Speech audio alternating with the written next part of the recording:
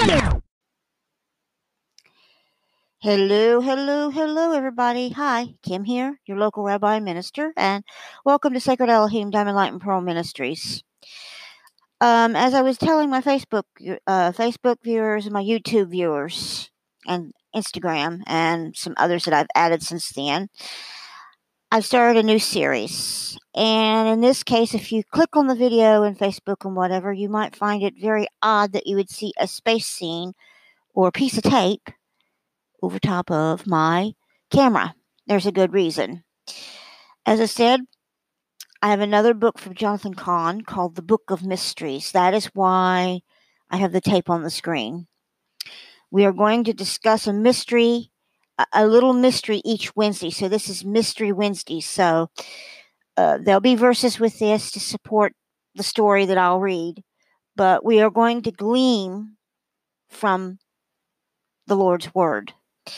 So the first thing I do at the top of the hour is I'm going to do a COVID news report for Ohio and the world and the states that I mentioned that I know of. But if there's other states, you can email me at starcross2013@gmail.com on the particular state you want mentioned, and I will mention it in my weekly news report. Now, some of these news reports may not be up to date, but what I got tonight is. So we're looking at world numbers of COVID-19.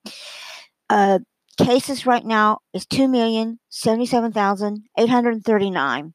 Active cases is 1,433,611. There's been 134,375 deaths since this whole thing started. And the recovery, there's been about 509,853 total recoveries. Just in the state of Ohio alone, cases that have been documented is 7,791. Active is 511. Deaths, 361. Recovery so far, 0. But in the hospital right now, 2,234. Cases in the U.S. alone, 643,508 cases. Active, 566,323. New cases, 29,625 plus cases. Deaths, 28,506. Recovery has only been about 48,679 cases recovered. For the state of Kentucky, cases so far to date, there's not been anything projected in the hospitals, but there is a total of 2,210 cases in Kentucky as of right now, up to date. Deaths, 115. West Virginia, as far as we know, 718, which is quite low, but they're still on the verge of testing. There's no right now. We don't know the exact number of active cases because they just hit the board recently, but they do have 12 deaths so far. So there's our news so far on the COVID-19 cases. I will keep you up to date every Wednesday or Thursday.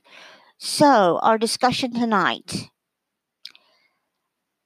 out of the Book of Mysteries, which is Jonathan Cahn, we're going to talk about infinity in a jar. What is an infinity in a jar? Think about it. I'm going to read it. It was morning. The teacher came to my room holding a clay jar. A question, he said. Can that which is little contain that which is big? No, the pupil answered. Can that which is infinite or finite encompass that which is infinite? No, the student answered again. But it can, he replied. And the student said, how? He lifted the jar and removed the cap from its top. It can, he said again. It can if it's an open vessel. A closed vessel can never contain anything larger than its own size. But an open vessel has no limitations. It now can contain the blowing of the wind or the outpouring of the rain. It could even contain the flowing of a river. It would take a long time to contain a river. It could take forever, but the principle is the same. And the reason you're showing me this, the student asked. The student is asking his question, why is the teacher showing him this? Give me 1 minute here. And there is a reason that the teacher was showing him this. He's teaching him. Which is larger, that which you know or that which you don't know? So then, it is only wise that you see that which you don't know, I guess, says the student. But how can you contain that which is bigger than you? That which is bigger than your ability to comprehend? But becoming an open vessel, he asked. Yes, said the teacher. Only by opening yourself up can you come to know that which you don't already know, and only by becoming an open vessel can you contain that which is greater than yourself. The truth is always greater than our knowing. Your mind and heart are finite, clay jars, but the truth has no end. God has no end. The eternal is infinite, always flowing, like the river, the student said. Yes, he said, but when the jar opens itself up, it can become unlimited. It can contain the waters of the river. So open up your mind, your heart, and your life. For it is only the open vessel and the open heart that can contain the infinite of God. So we are going to look at Isaiah now here, and we're going to see what Isaiah has to say about the finite and infinite, or infinite. Okay, so we'll go to Isaiah. Give me a minute here.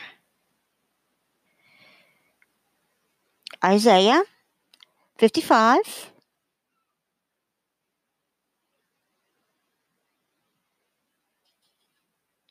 And we're going to look at 1 through 9. Come, everyone who thirsts, to the waters. Come, he who has no money, buy and eat. Yes, come, buy wine and milk, without money, without price. Why do you spend money for that which is not bread, for your labor, for that which it does not satisfy? Listen diligently to me, and eat you that which is good, and let your soul delight itself in fatness. Turn your ear and come to me. Hear, and your soul shall live. And I will make an everlasting covenant with you, even the sure mercies of David. Behold, I have given him for a witness to the people, a leader and a commander to the peoples. Behold, you shall call a nation that you don't know, and a nation that did not know you shall run to you, because of Yahuwah your God, and the Holy One of Israel, for he has glorified you. Seek Yahuwah while he may be found. Call you on him while he is near. Let the wicked forsake his ways, and the unrighteous man his thoughts, and let he return to Yahuwah, and he will be merciful on him, and to our God, for he will abundantly pardon. For my thoughts are not your thoughts, neither are your ways my ways, says Yahuwah. For as the heavens are higher than the earth, so are my ways higher than your ways, and my thoughts your thoughts. Okay, and we will look at the other 2 verses, and then I will do one more reading from the mystery, the book of mysteries, and then we will call it an evening. But I want you to think, we are a vessel, and a vessel takes in the world around them from the time we are born to our time of our death. But if we took our time and soaked God's word in, then we would learn a lot of what the Lord has to say. So think about it. Think about it. We'll go to our next verse, which is Jeremiah 33:3, and see what he says there. All right, 33:3. Call to me, and I will answer you, and will show you great things and difficult which you don't know. So he's saying here, if you call upon him and you want an answer, he will show you even the most difficult, to understand, and He will explain it in His way. And He will let you know what you do not know. Okay? 2 Corinthians 4:7.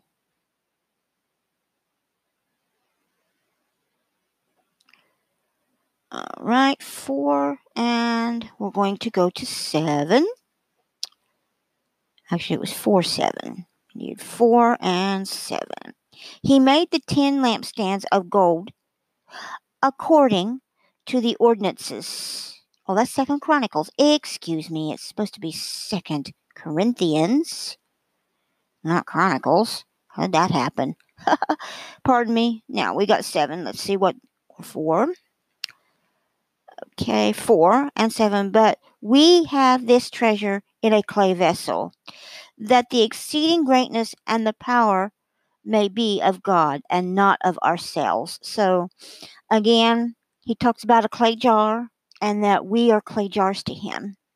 So, reflect on the wisdom, and here is the mission for today. Today, open your mind, your heart, and your life to that which you do not know, that you might contain that which is greater than yourself. So that is our proverb for today, along with our verses matching this. So take the wisdom, seek the wisdom, and know the wisdom. And we will have our next reading here shortly. And I'm going to invite you to Impact Church. Let me get the card here. Impact Church, they have Sunday morning services. We do it in the car right now because of the corona, but it's at 11 a.m. at 2319 South 6th Street, Arlington, Ohio. Bring somebody. You can find them on Facebook or Instagram.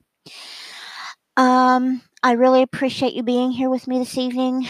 As I said, I've been going through some tough times, so I'm kind of reflecting and doing some things, but I did say things was going to change a little bit, so I'm adding things through the week now, but this is one series that you're going to find. I want your mind to think. I want your mind to gaze. I want your mind to think on the Lord instead of looking at me. This is why I said I was going to cover my camera. This is what I was working on him behind the scenes so I could have some study material and time for the 2 weeks, because I was developing this material specifically for a more advanced studying. I don't want people focusing on me so much during the study of the Book of Mysteries. I want you to put your mind into the Word and listen to what I read. That way you can understand what God's getting at and why these analogies are so important. So we are going to look at another mystery coming back, and we'll read 4 devotionals tonight of those mysteries, and then I will call it a night. I'll do my pre-recordings with my camera back on for the Shemitah. We will complete that this week, both 4 and 5.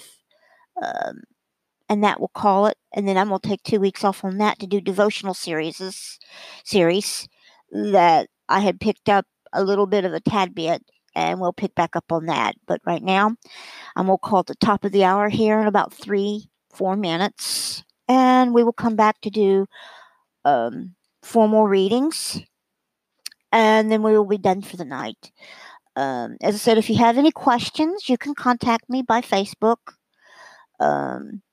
or Google. My Gmail is starcross2013@gmail.com. Or you can text me through Facebook or Instagram. And I go under Kimberly Anapole on both. The other one I have Sacred Elohim Diamond Light and Pearl Ministries, which is very easy to find. And I'm going to call the top of the hour. I'm going to take a rest, and then I will do another recording. We'll have 4 total for the hour, and then I'll be done for this evening. I will announce that in the future we will have singing sessions online. If you want me to do that, just give me a head up. I'm going to do it anyway, so I don't know how I'll sound online a cappella, but I like to worship, so we'll have that time both on Facebook and my podcast. So I'm going to cut for 15 minutes and I'm going to say I'll be back, my podcasters. Alrighty, hello everybody. Welcome back to our second half of a 4-part series of the Book of Mysteries. These are basically a collection of smaller writings that Jonathan Cahn did. And they are a study series that he put together. And we'll go continue where we left off. Give me 1 minute here.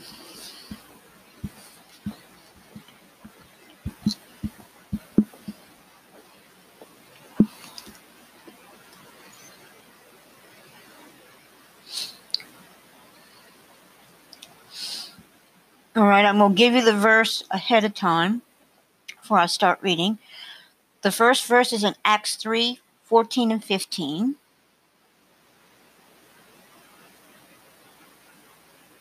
Okay, now I'm going to start reading the book itself.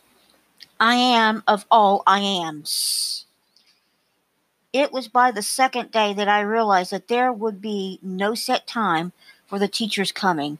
He comes in the afternoon. Do you know the name of God? Asked the teacher. I do not know that I do. It makes up the Hebrew word of Yud, Ha, Vav, Ha. YHVH is the most sacred of names, so sacred, some refuse to say it. And yet, you say it all the time. The sacred name of God, the student replied. How could I, when I never knew it? When you speak of yourself, you say the name. I don't understand. When you feel happy, you say, I am happy. And when you are not, you say, I am sad. When you tell others who you are, you say, I am, followed by your name. You, ha, va, he means I am. It's the name of the eternal, the name of God.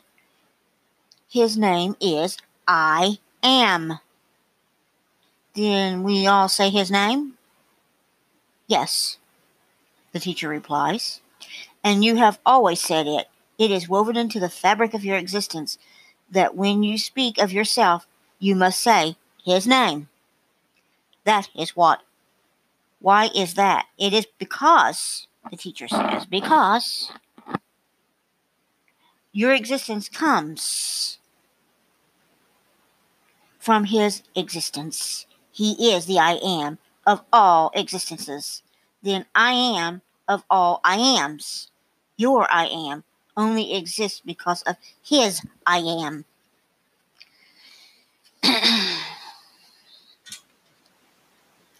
And as you exist from him, so is it only from him that you can find the reason and purpose of your existence. Therefore, when you say your name, you must always speak his name, and you must always speak his name first, because his existence is first, and your existence flows forth from his. That the flow of existence, therefore, you must put him first, then let everything flow from that. Let everything begin with him and flow forth from him. That's the secret of life. To not only live for him, but to live your life from him. To live from his living, to move from his moving, to act from his actions, to feel from his heart, to be from his being, to become who you are, who he is. I am. Okay, so let's see what our two verses say for today on this. Okay, 15 and 16. 3:14 and 15. Yahuwah said to Moses, I am who I am. And he said, "You shall tell the children of Israel this, I am has sent me to you." Yahuwah said moreover to Moses, "You shall tell the children of Israel, Yahuwah, the God of your fathers, the God of Abraham, the God of Isaac, the God of Yaakov, has sent me to you. This is my name forever, and this is my memorial to all generations." Now we will go to Acts 17:28.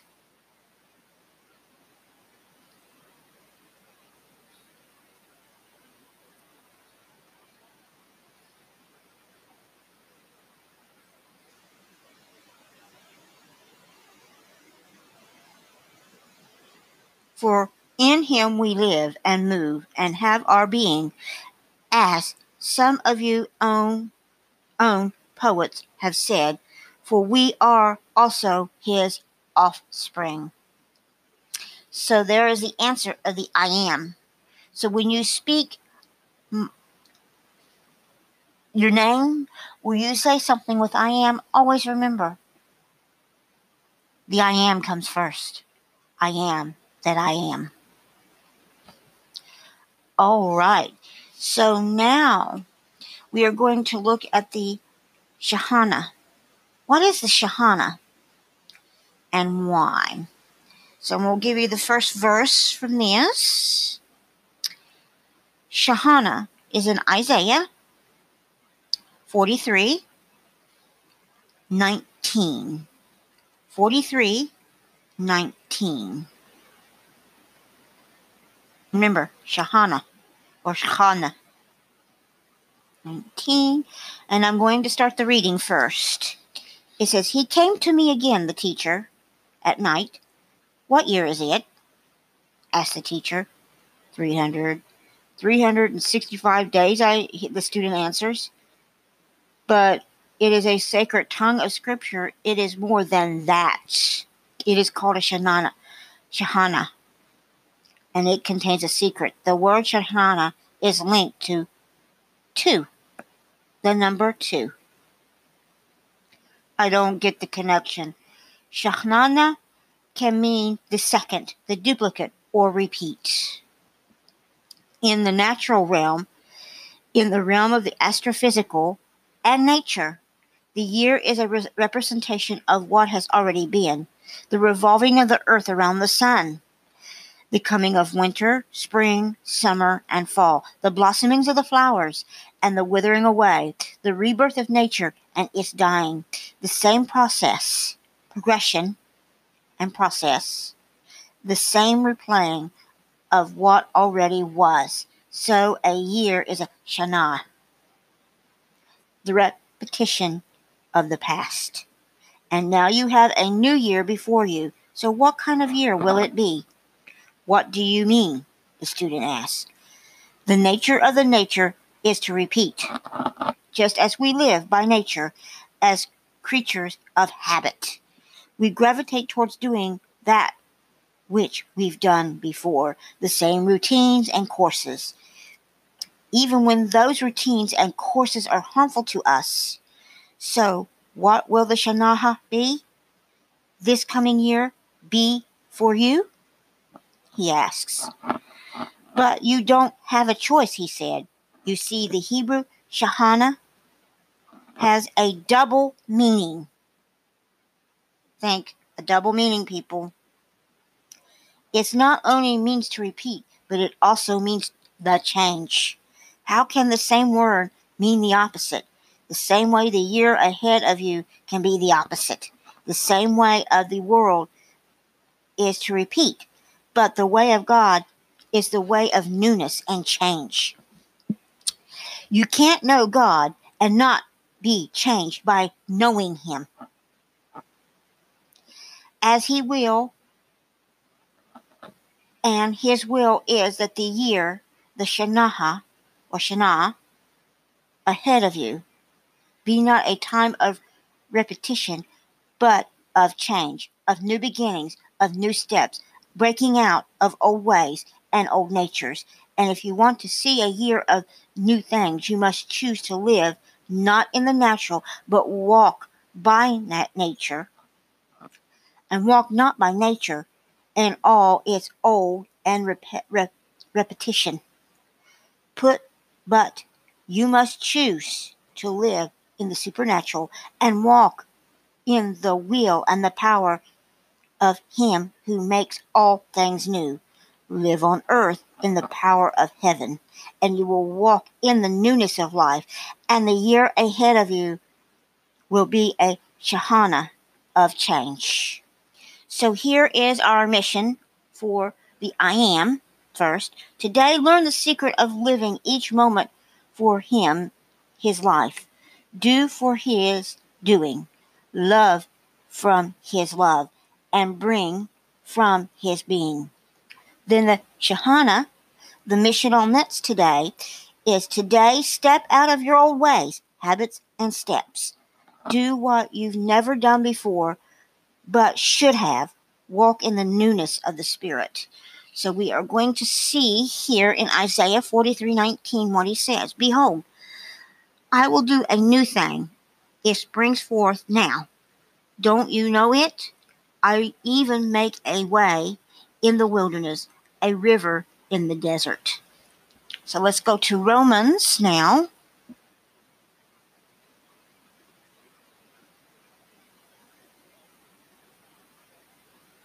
Romans 6:4. We are buried, therefore, with him through the baptism of death, just as Yeshua was raised from the dead through the glory of the Father, so we are also might walk in the newness of life. And then we'll go to Corinthians, 2 Corinthians, to be precise, 5:17. See what 17 says. Therefore, if anyone is in Yeshua, he is a new creature. Old things have passed away, and behold, all things have become new. So, that is our Shanaha, which means repetitive or new.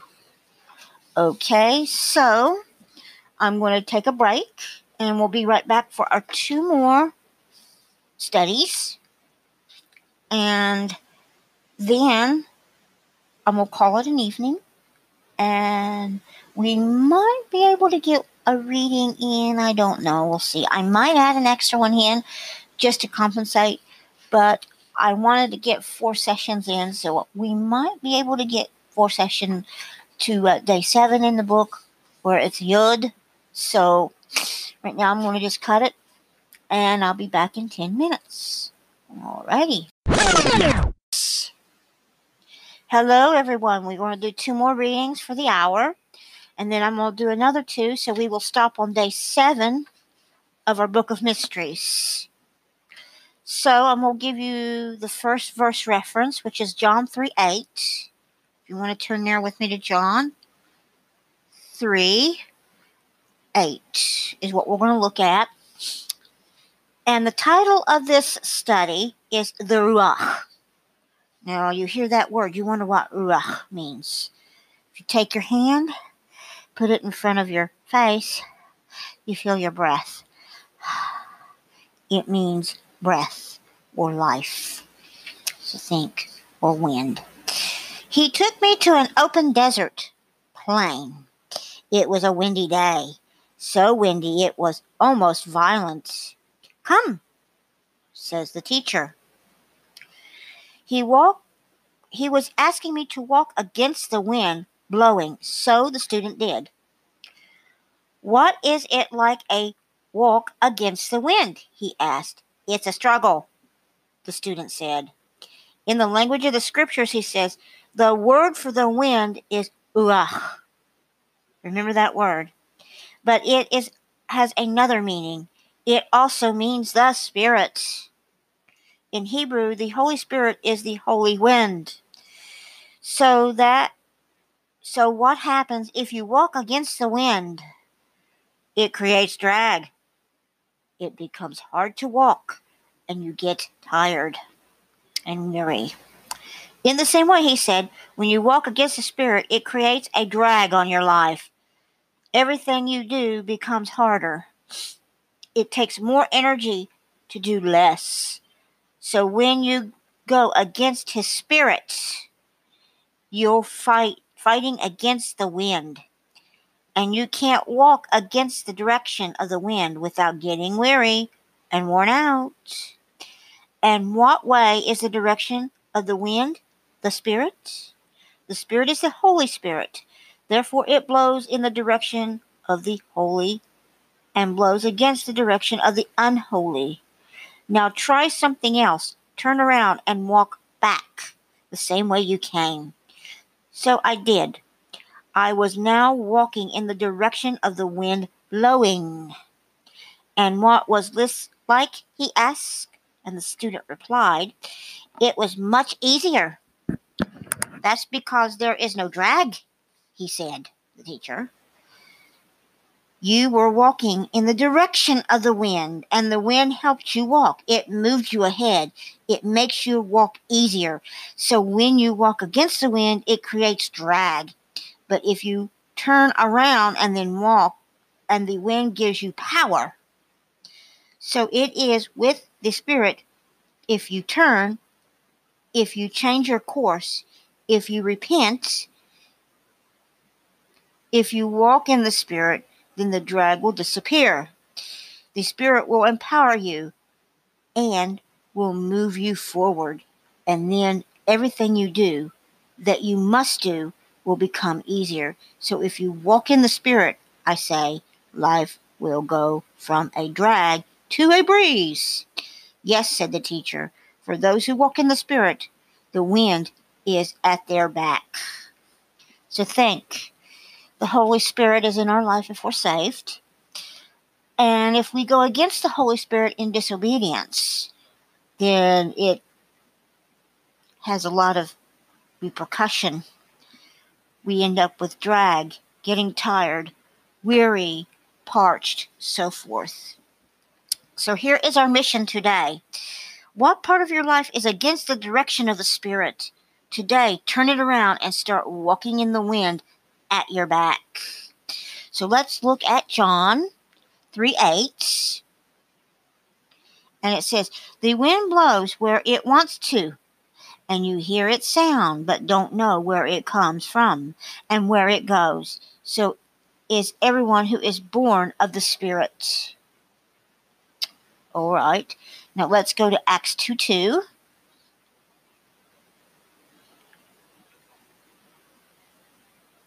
Suddenly there came from the sky a sound like a rushing of a mighty wind, and it filled the house where they were sitting.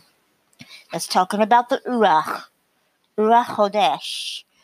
Okay, now let's go into Galatians 5:16 and 17. Oops. 5:16 and 17.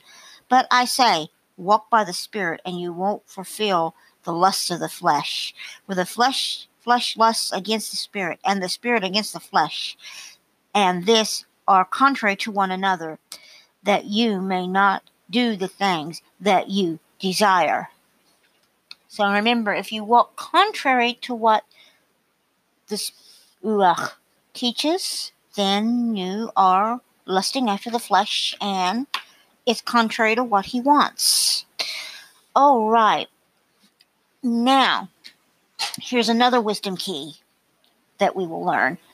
And I'm going to give you the verse. It's in Psalms 90:12. So let's go to Psalms 90:12 and have that ready.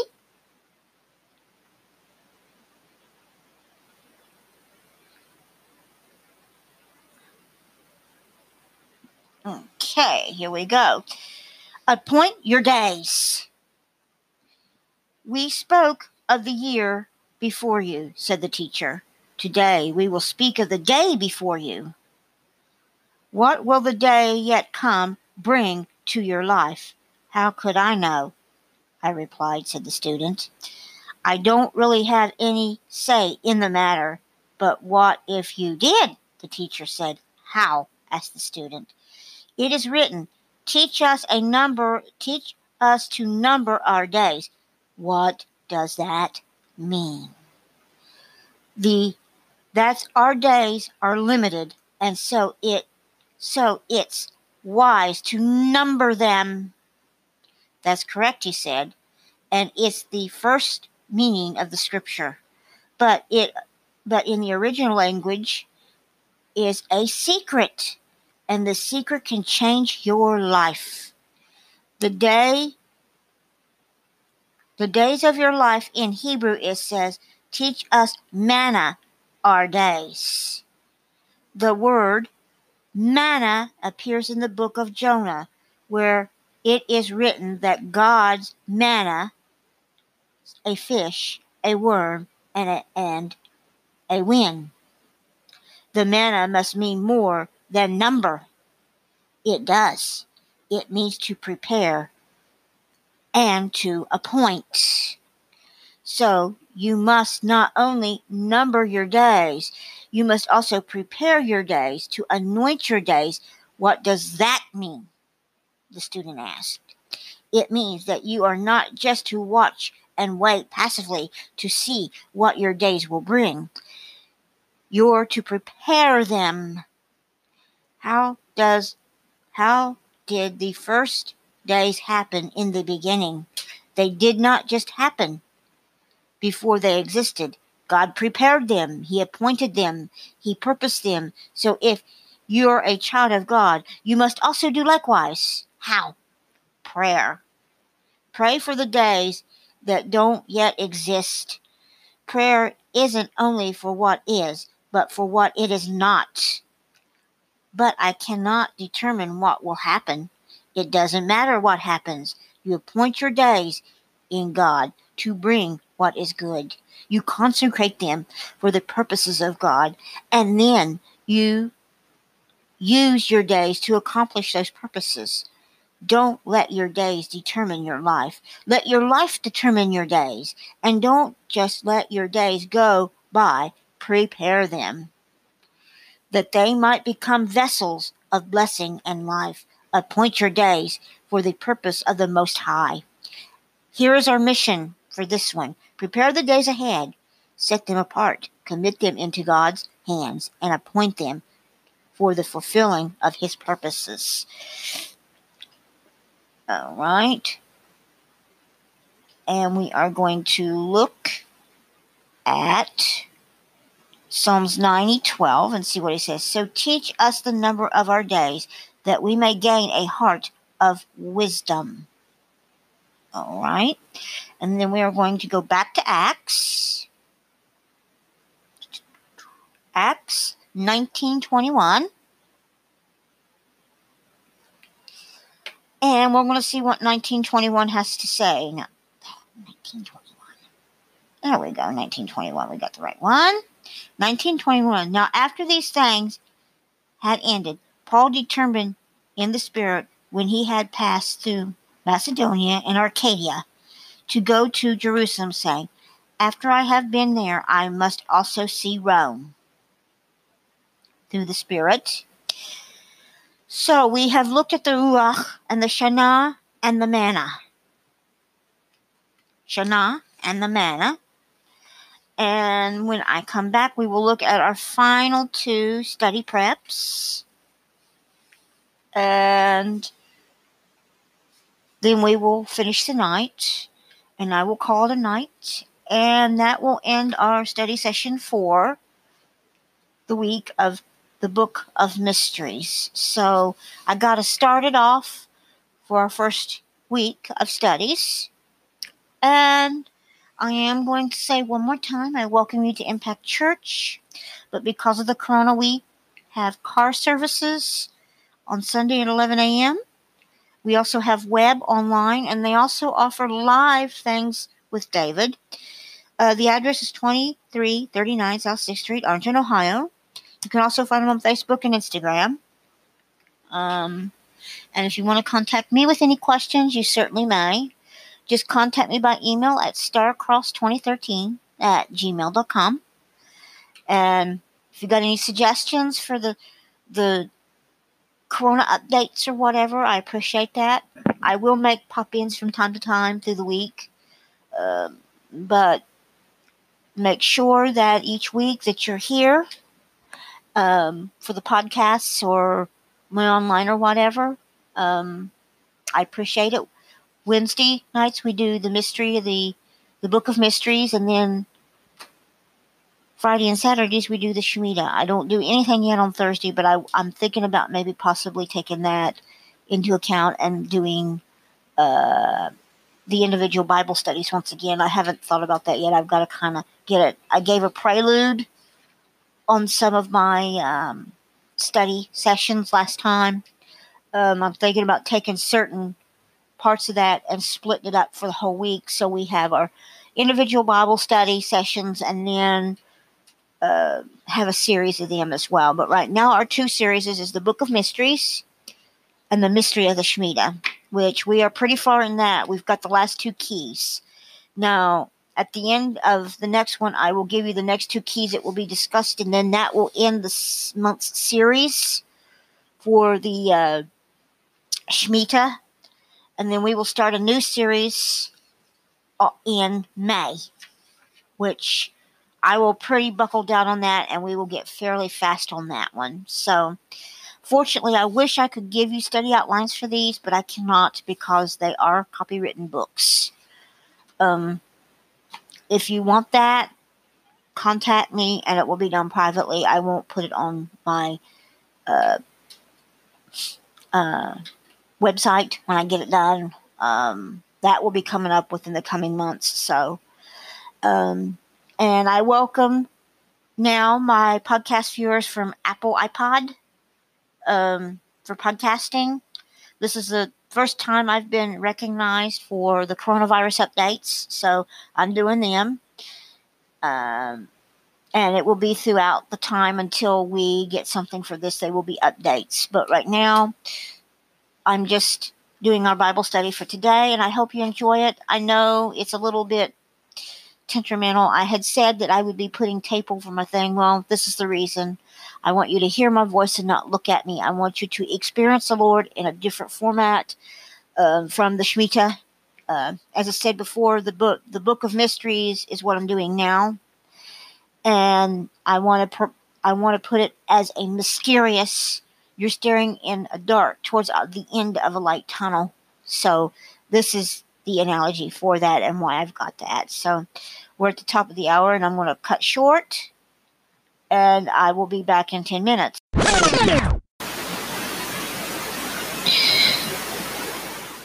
Hello, everybody. Welcome to a night of the Book of Mysteries. And again, out there to my Facebook viewers, I'm sorry there's tape on it and you can't see me. But I had said that I was going to be doing something a little different from my phone. So this is that. The hiding of my face was a prelude to let you guys know what was actually going to happen. So let's go over our next two sections of learning. And I'll give you the first verses out of Deuteronomy 6:5. The mystery of the bride. On our journey to the city, we stopped on a nearby hill. Look, said the teacher, pointing to an event at the city's edge. It looks like a wedding, he replied. On the preparation for a wedding, the bride, in the white gown, was standing in the garden with her bridesmaids. Ah. You're watching a cosmic mystery, the shadow of mystery's existence, he said, is a love story, or was meant to be a love story. The bride is a picture of what we each were created to be. I don't understand, said the student. We were each created to be brides. That's why we can never be completely in ourselves. That's why deep down, in the center of our being, in the deepest part of our heart, we seek to be fulfilled. For the bride is made to be married, so we can never find our completion until we join with him who is beyond us. And that is why we go through our lives trying to join ourselves. Join ourselves to what? He asks. to that which we think will fulfill the longing of our hearts, to people, success, possessions, achievements, money, comfort, acceptance, beauty, romance, family, power, a moment, a goal, or any multitude of things. For the bride was created to be married, and she never rests until she is. So none of those things can ever work. No, says the teacher, because none of those things are the bridegroom. Who is the bridegroom? The bridegroom is Yahuwah, the one for whom we were created. So we have to find him. More than that, he said, a bride doesn't just find the bridegroom, she marries him. So it's not enough to find God, Yahuwah. You must marry him. Marry Yahuwah? How? By joining every part of your living and being, your deepest part, your heart, your soul, your wounds, your longings, your desires, everything to Yahuwah. Only then can you be complete. Only then can your deepest needs and longings be fulfilled. For the mystery of our heart is the mystery of the bride, and the bride can only find her completion in the bridegroom, and the bridegroom of our soul is Yahuwah. So the mission is to put away everything that substitutes for his presence and join all that you are, deepest part of your bridegroom. So we are going to look at Deuteronomy. Give me a minute here. Deuteronomy 6:5, and it states, "And you shall love Yahuwah, your God, with all your heart, with all your soul, and with all your might." So let's go to Songs of Solomon, or called the Psalm 1:1-4. The Song of Songs, which is Solomon's. Let his kiss me with the kiss of his mouth, for your love is better than wine. Your oil hath a pleasing fragrance. Your name is oil poured forth. Therefore the virgins love you. Take me away with you. Let us hurry. The king has brought me into his room. Friends, we will be glad and rejoice in you.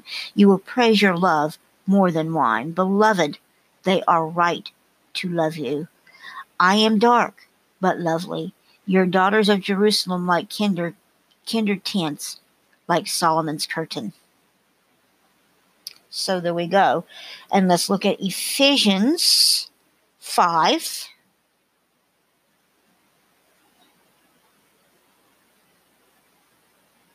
(28-32), and let's see what it says. Even so, husbands also ought to love their own wives as their own body. He who loves his own wife loves himself. For no man ever hates his own flesh, but nourishes and cherishes it, even as the Lord also does the assembly, because we are members of his body, of his flesh and bone. For this cause a man will leave his father and mother, and will be joined to his wife. The two will become one flesh. The mystery is great, but I speak concerning Christ, Yeshua, and of the assembly. The mystery is great, but I concern Yeshua and of the assembly. So this is talking about the mystery of the bride and the bridegroom. Okay, and now we are going to go to the next one. So we'll give you Job 8:7. Job 8:7. Before we read that, I'm going to read the title, The Power of the Yud. Okay, my Gentile brothers, and my Jewish brothers and sisters would know what a Yud is. But does the Gentile brothers and sisters know what a Yud is? We are going to learn what a Yud is. The mystery of a Yud. Remember, Yud is in Yeshua or Yehoshua's name. Okay, now here we go with the teacher again. The teacher led me out into the desert ravine, where he sat down in the sand, face to face. He picked up a stick, and with the slightest of movements, created a smallest of marks in the sand, like writing in the sand. This can change your life, he said. This apostrophe, the student said, a yud. What is a yud? A yud is a letter, the smallest of Hebrew letters, barely more than a dot. So small you could miss it. From the yud come the Roman letter I and J. And from the yud came the Greek letter iota. As in, no one iota? Yes.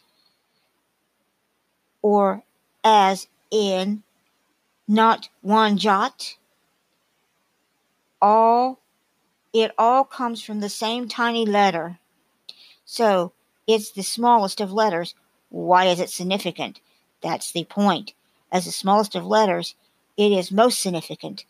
It is the Yud, the beginning, the greatest and most sacred of Hebrew words, the sacred name of Yahuwah. Yah-ha-vav-he, the beginning of Yud. The land of Yahuwah, Israel, begins with a Yud.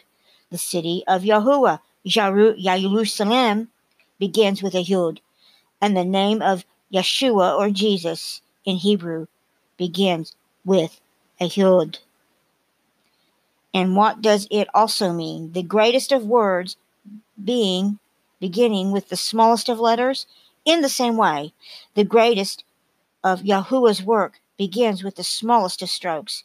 Life itself begins on the scale so small, it can't even be seen. It's the secret of the Yud. And how does one apply it?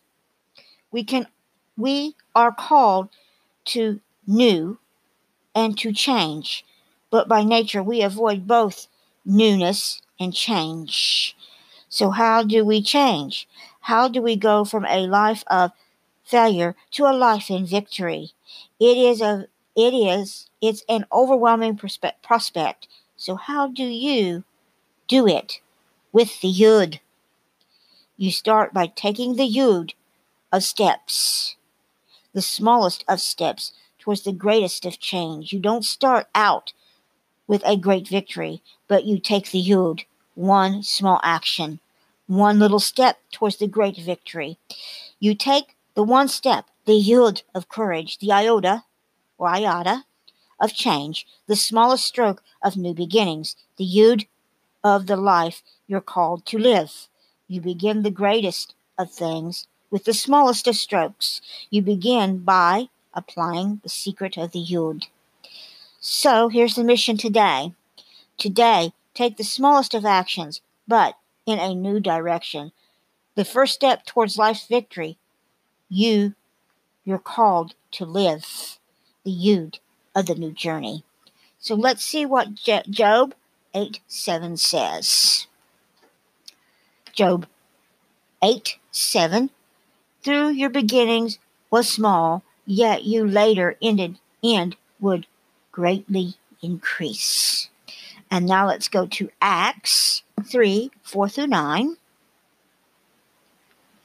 Acts 3:4-9, and let's see what it says. Peter, fasting with his eyes on him, and John said, "Look at us." He listened to them, expecting to receive something from them. But Peter said, "Silver and gold have I none, but what I have that I give you. In the name of Yeshua of Nazareth, get up and walk." Ooh. He took him by the right hand and raised him up. Immediately his feet and ankle bones were received strength. Leaping up, he stood and began to walk. He entered with them into the temple, walking, leaping, and praising Yahuwah. All the people saw him walking and praised Yahuwah. So, you have a choice. The mystery of the Kahal and the first steps. What are you going to do for your mystery today? So, we have looked at 7 different mysteries of the Bible, and I'm going to go over the titles. Fill up with fullness. I am mystery, the Shana, the Ruach, the Shana, and the Mana. the mystery of the Kahal and the first steps.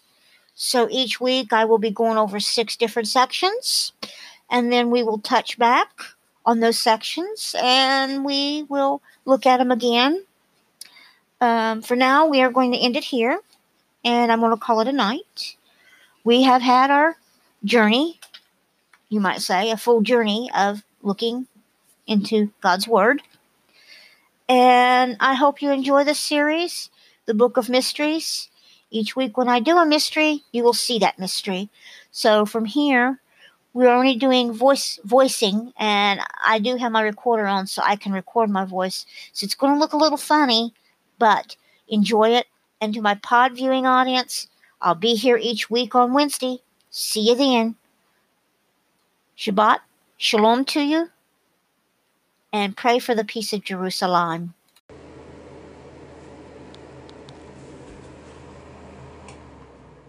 Hello, everybody. Welcome to Sacred Elohim, Diamond Light and Pearl Ministries. Kim here, your local rabbi and minister. And I've been trying to get the last part of Shemitah out, so I'm going to do it here and now and get it done. I'm right now recording on my phone. It's the only way I can do anything. So we're going to finish it up. And I did get the video out, which is a good thing. So I'm just going to do a 3-minute recap. Basically, we are talking about the 4th and 5th key.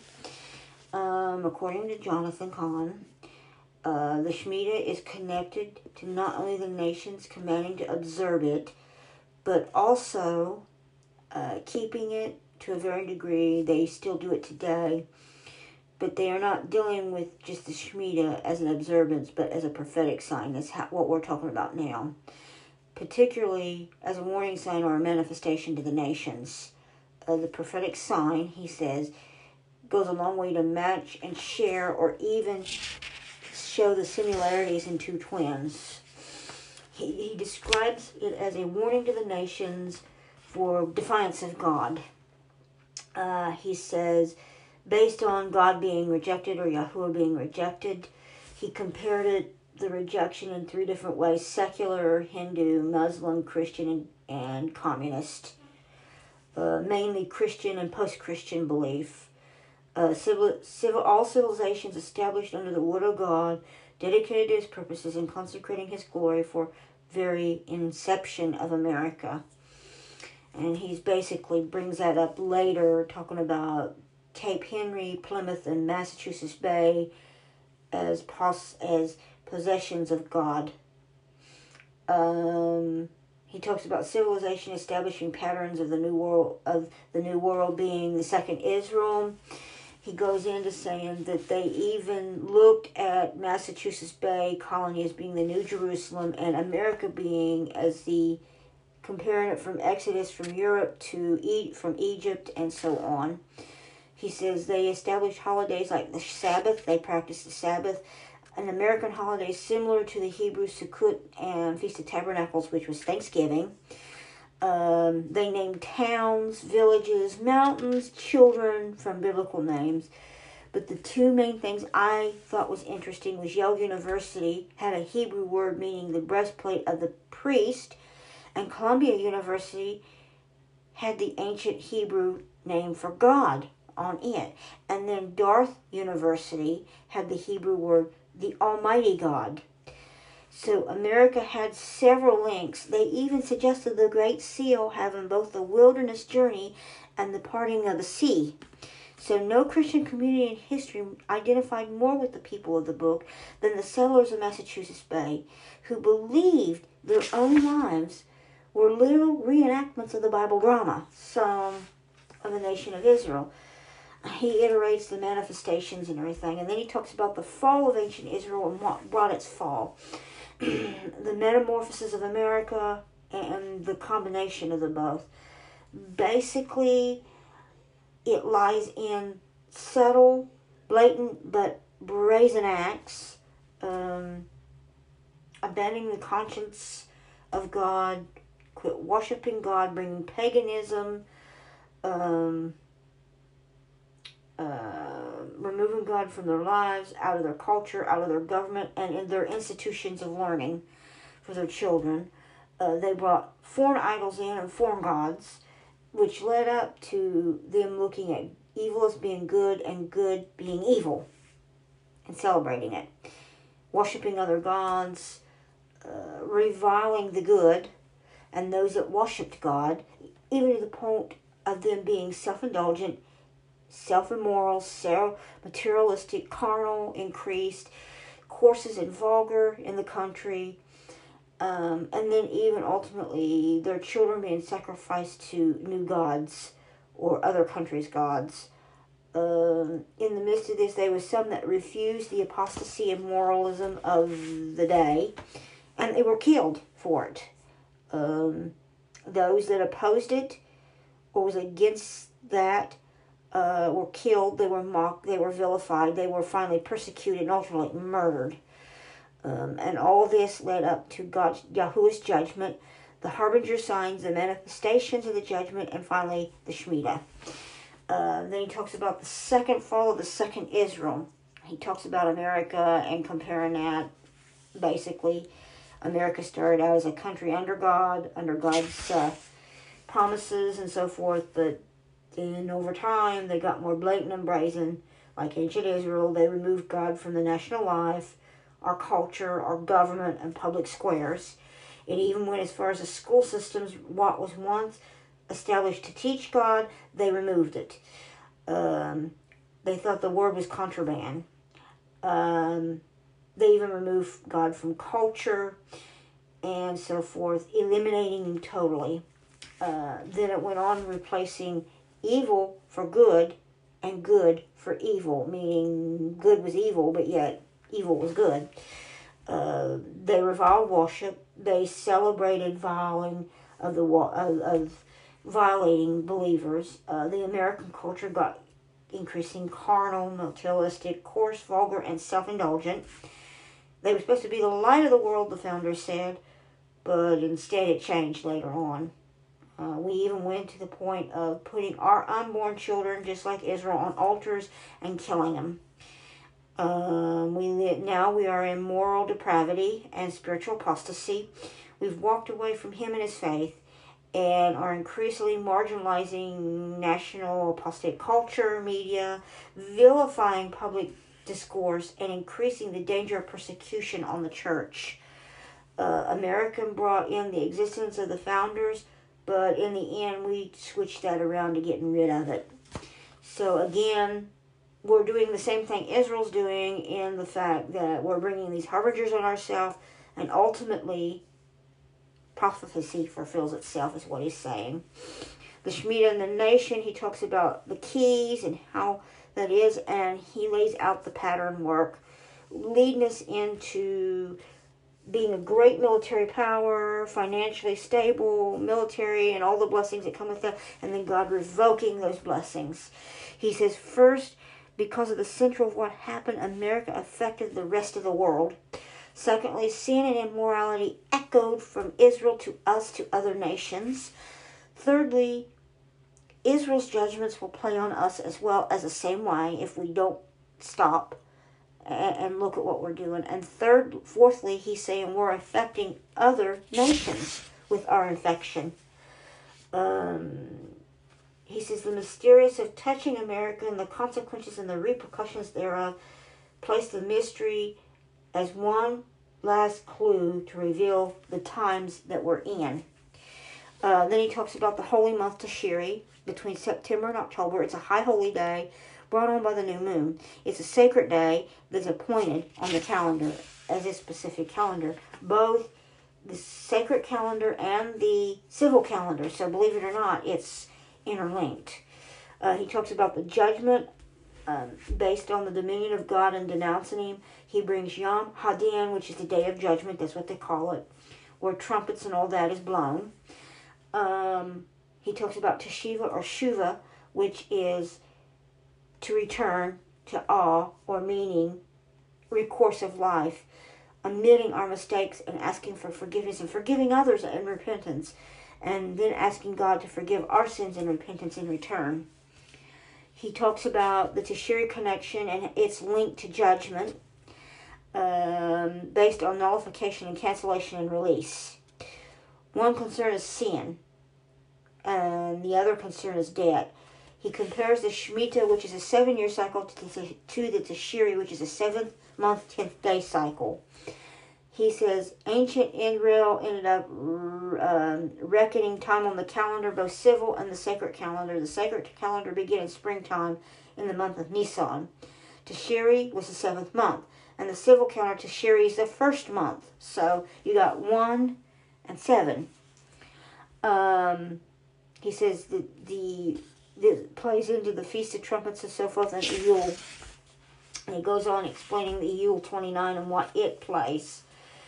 And then he explains the keys thereof leading up to judgment in Elul and the Shemitah and the Tishri.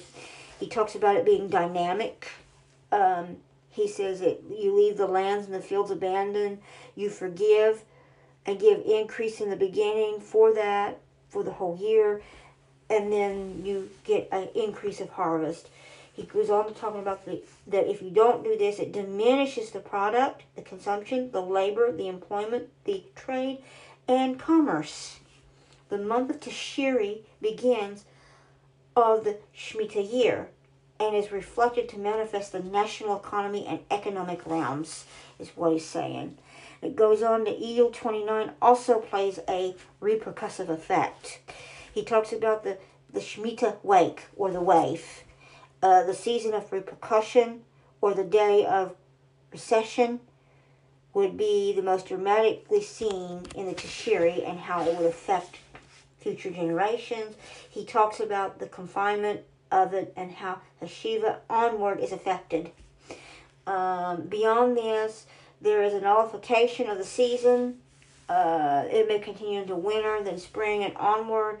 The autumn, following the Tishrian conclusion, is the day of remission and forecast and manifests the final judgment. He says Elul leads into the month of Hasheva. So basically he's saying it leads into judgment if God doesn't approve. And then he goes into explaining how wiping the nation's finances and so forth affect, and then he talks about the mysteries, and we go on. And that is where we leave off. And then we start the mystery of the keys of the cataclysm, the end of all things. So here is how we're going to be discussing this.